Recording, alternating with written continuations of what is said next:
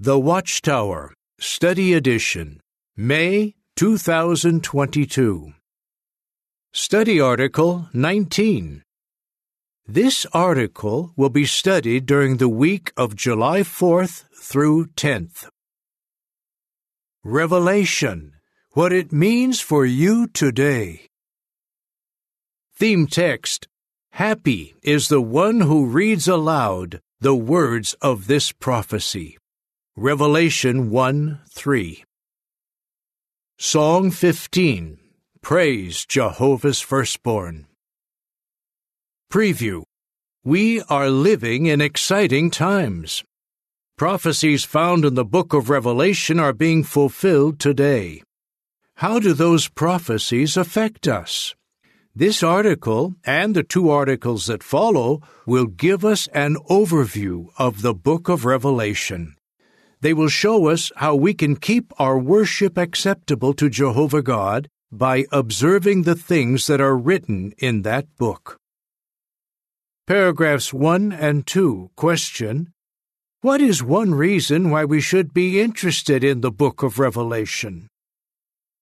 Have you ever been invited to look through a photo album belonging to someone else?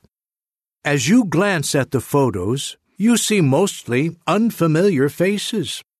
One particular photo, however, catches your attention. Why? Because you are in that photo. As you study it, you try to remember when the picture was taken and where. You also try to identify everyone else in the photo. That photo is especially meaningful to you. The book of Revelation is like that photograph. Why? For at least two reasons. First, this Bible book was written for us. In the very first verse, we read, "A revelation by Jesus Christ, which God gave him to show his slaves the things that must shortly take place." Revelation 1:1. So, what is written in this book is not for people in general, but for us, God's dedicated servants. As God's people, we should not be surprised to discover that we are sharing in the fulfillment of the prophecies found in this fascinating book. In other words, we find ourselves in the photo. Paragraphs 3 and 4 question: according to the book of Revelation, when would its prophecies be fulfilled? And what effect should that have on each one of us? The second reason involves the time when these prophecies are to be fulfilled. The aged Apostle John identified that time when he said, "By inspiration I came to be in the Lord's day." Revelation 1:10. When John wrote those words in about 96 CE, the Lord's day was still far off. But, according to Bible prophecy, that day started in 1914 when Jesus was enthroned as King in heaven. From that year onward, the prophecies of Revelation, which involve God's people, started to undergo fulfillment. Yes, we are now living in the Lord's day. Because we are living in this thrilling time, we are the ones who need to pay special attention to the loving counsel recorded at Revelation 1:3. Happy is the one who reads aloud, and those who hear the words of this prophecy, and who observe the things written in it, for the appointed time is near. Indeed, we need to read aloud, to hear the words of this prophecy, and to observe them. What are some of these words that we need to observe? Make sure that your worship is acceptable. Paragraph 5 question: how does the book of Revelation emphasize the need to make sure that our worship is acceptable to Jehovah? Right from the first chapter of Revelation, we learn that Jesus is fully aware of what is happening in the congregations of his people. Jesus demonstrated such awareness in the messages he sent to 7 congregations in Asia Minor.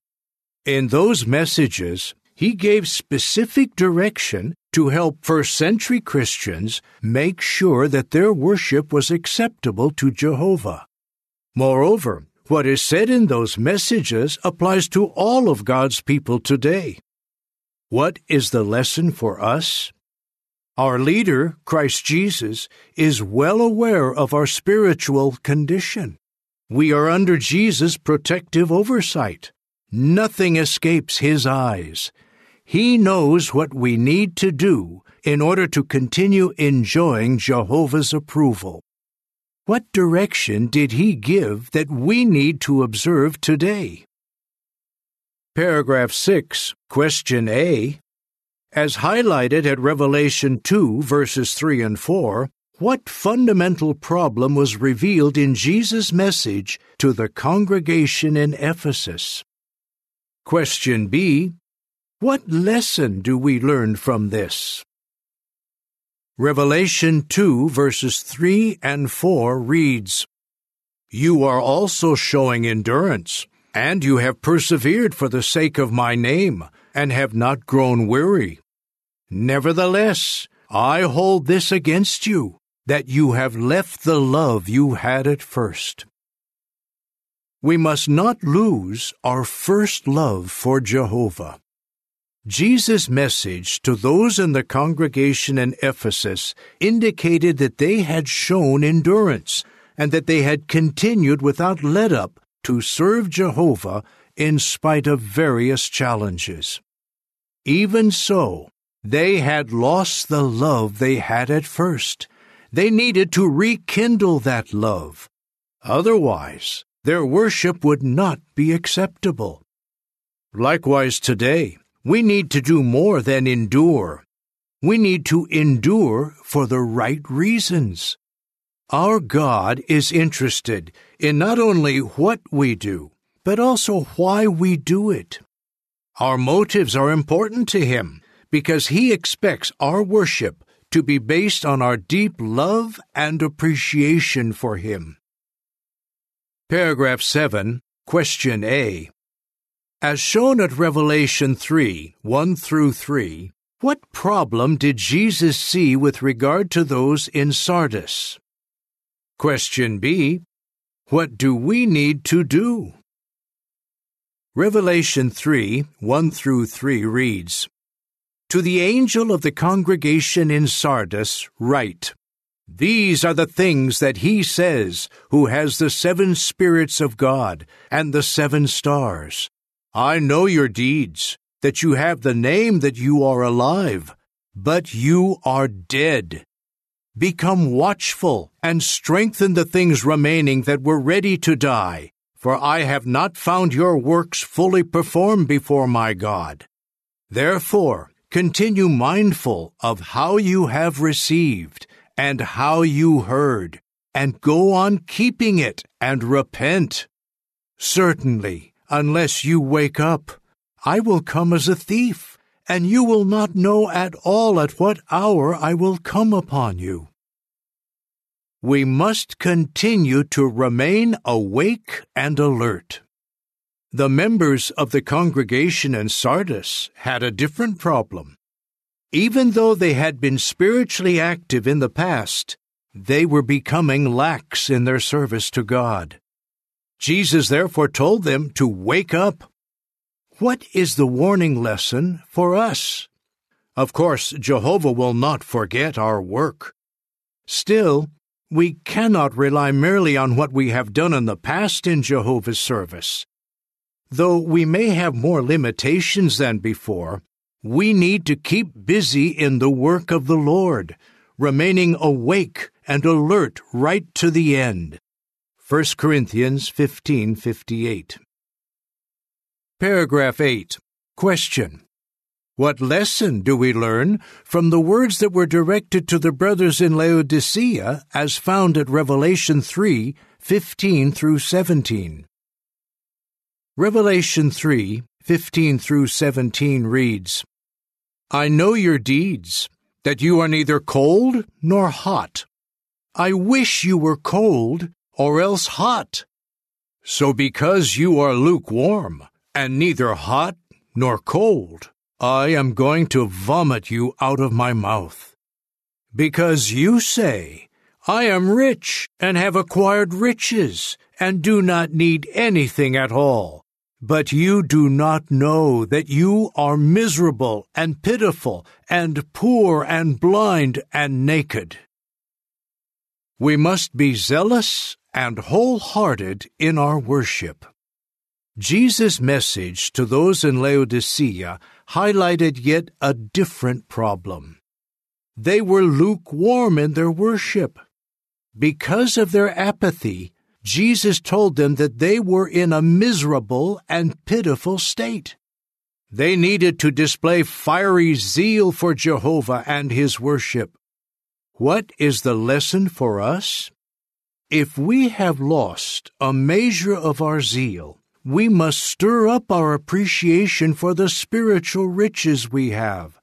Never would we want to allow the pursuit of a comfortable lifestyle to distract us, causing us to relegate spiritual activities to second place. Paragraph 9. Question. As indicated in Jesus' messages to Christians in Pergamum and Thyatira, what danger do we need to avoid? We must reject the teachings of apostates. Jesus reproved some in Pergamum for promoting divisions and sects. He commended those in Thyatira who had steered clear of the deep things of Satan, and he urged them to hold fast to the truth. Revelation 2:24 through 26. Weak Christians there who had allowed themselves to be seduced by false teachings needed to repent. What about us today? We must reject any teaching that is opposed to Jehovah's thinking. Apostates may have an appearance of godliness, but they prove false to its power. 2 Timothy 3:5. It is easier to identify and reject false teachings when we are diligent students of God's Word. Paragraph 10. Question. What further lesson can we learn from what Jesus said to the congregations in Pergamum and Thyatira? We must not engage in, tolerate, or condone any form of immorality. There was yet another problem in Pergamum and Thyatira. Jesus condemned some in those congregations for not rejecting immorality. What is the lesson for us? We cannot expect Jehovah to excuse any immoral activity on our part, even if we have served Him for many years and presently enjoy a number of privileges. He expects us to maintain His high moral standards, no matter how much the world's standards plummet. Paragraph 11. Question. What have we learned so far? How can we summarize what we have learned so far? We have seen the need to make sure that our worship is acceptable to Jehovah. If we are doing something that could make our worship unacceptable, we need to take immediate action to make things right. Jesus, however, highlighted something else in His messages to the congregations. What is it? The following is supplementary information. Lessons for us today. Do not lose your first love for Jehovah. Remain awake and alert. Be zealous and wholehearted in your worship. Reject all apostate teachings. Do not engage in, tolerate, or condone any form of immorality. Returning to the article.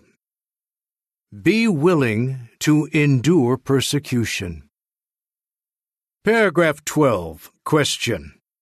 What did Jesus say to the brothers in Smyrna and Philadelphia that should be of interest to us today? Let us now consider Jesus' messages to the congregations in Smyrna and Philadelphia. He told Christians there not to be afraid to suffer persecution, since their faithfulness would be rewarded. Revelation 2:10 reads, "Do not be afraid of the things you are about to suffer. Look, the devil will keep on throwing some of you into prison, so that you may be fully put to the test, and you will have tribulation for 10 days. Prove yourself faithful even to death, and I will give you the crown of life." What is the lesson for us today? We must expect persecution and be willing to endure it. Why is this reminder important? Paragraphs 13 and 14 question, how are God's people affected by the events described in Revelation chapter 12? The book of Revelation informs us that God's people would be persecuted in our day, the Lord's day. Revelation chapter 12 mentions that war breaks out in heaven immediately following the birth of God's kingdom. Michael, the glorified Jesus Christ, and his armies fight against Satan and the demons. Revelation 12:7 and 8. As a result, those enemies of God are defeated and cast down to the vicinity of the earth, bringing untold suffering to the earth and its inhabitants. Revelation 12:9 and 12. But how does this development affect God's people? Revelation next tells us how Satan reacts. He no longer has access to the heavenly realm, so he focuses his anger on the remnant of anointed ones, who are the earthly representatives of God's kingdom and who have the work of bearing witness concerning Jesus. Revelation 12:17. How has this prophecy been fulfilled? Paragraph 15, question, who are represented by the two witnesses mentioned in Revelation chapter 11, and what happened to them? Satan instigated an attack on the anointed brothers who were taking the lead in the kingdom preaching work. Prominent ones among them were the figurative two witnesses spoken of as being killed. The footnote reads, see questions from readers in the Watchtower, November 15, 2014, page 30. End of footnote. In 1918, 8 of the responsible brothers were convicted on false charges, and each was sentenced to a long term of imprisonment. From a human standpoint, it appeared as if the work of these anointed ones had been killed. Paragraph 16, question, what surprising development took place in 1919? But what has Satan continued to do since that time? The prophecy in Revelation chapter 11 also stated that the two witnesses would be brought back to life after a short period of time. In the fulfillment, something surprising happened in the very next year of their imprisonment. Early in 1919, those anointed brothers were released from prison, and later the charges were dropped. The brothers immediately got back to work, kingdom work. But that did not stop Satan's attacks on God's people. Since that time, Satan has directed a river of persecution against all of God's people. Truly, this is where it calls for endurance and faith on the part of each one of us. Revelation 13:10. The picture caption reads, after Satan was cast out of heaven, how has he attacked God's people? Be fully involved in the work Jehovah has given us. Paragraph 17, question: what unexpected help have God's people received, even though they have been the target of Satan's attacks? Revelation chapter 12 then indicates that God's people would receive some help from an unexpected source. It would be as if the earth swallowed up the river of persecution. Revelation 12:16. This is exactly what has happened. At times, the more stable elements of Satan's world, such as certain judicial systems, have come to the rescue of God's people. Time and again, Jehovah's servants have won court cases that have allowed them a certain measure of freedom. How have they used this freedom? They have made full use of any opportunities to do the work Jehovah has given them. What does this work include? Paragraph 18, question: what is our primary work during these last days? Jesus prophesied that his people would declare the good news of God's kingdom throughout the earth before the end would come. Matthew 24:14. In so doing, they benefit from the support of an angel or a group of angels described as having everlasting good news to declare to those who dwell on the earth, to every nation and tribe and tongue and people. Revelation 14:6. Paragraph 19, question: what other message must be preached by those who love Jehovah? The good news of the kingdom is not the only message that God's people are to declare. They also need to support the work of the angels who are described in Revelation chapters 8 through 10. These angels announce a series of woes for those who reject God's kingdom. Thus, Jehovah's Witnesses have been declaring a judgment message likened to hail and fire, revealing God's judgments on the various elements of Satan's wicked world. Revelation 8, 7, and 13. People need to know that the end is near so that they can make drastic changes in their lives and survive Jehovah's day of anger. But this message is not popular. Declaring it calls for courage on our part.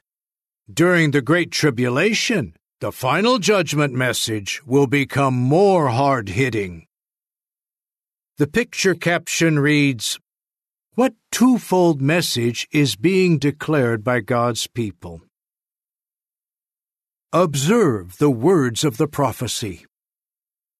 Paragraph 20, question: what will we consider in the next two articles? We truly need to observe the words of this prophecy, because we are included in the fulfillment of what we read in the book of Revelation. Revelation 1:3. But how can we faithfully endure persecution and continue to do our part in boldly declaring these messages? We will be strengthened by two things. First, by what the book of Revelation reveals about God's enemies, and second, by the future blessings we will receive if we remain faithful. We will consider those subjects in the next two articles. How would you answer? What lessons do we learn from Jesus' messages to the 7 congregations? Why must we be prepared for persecution? What work needs to be done by God's people in this time of the end? Song 32, Take Sides with Jehovah. End of article.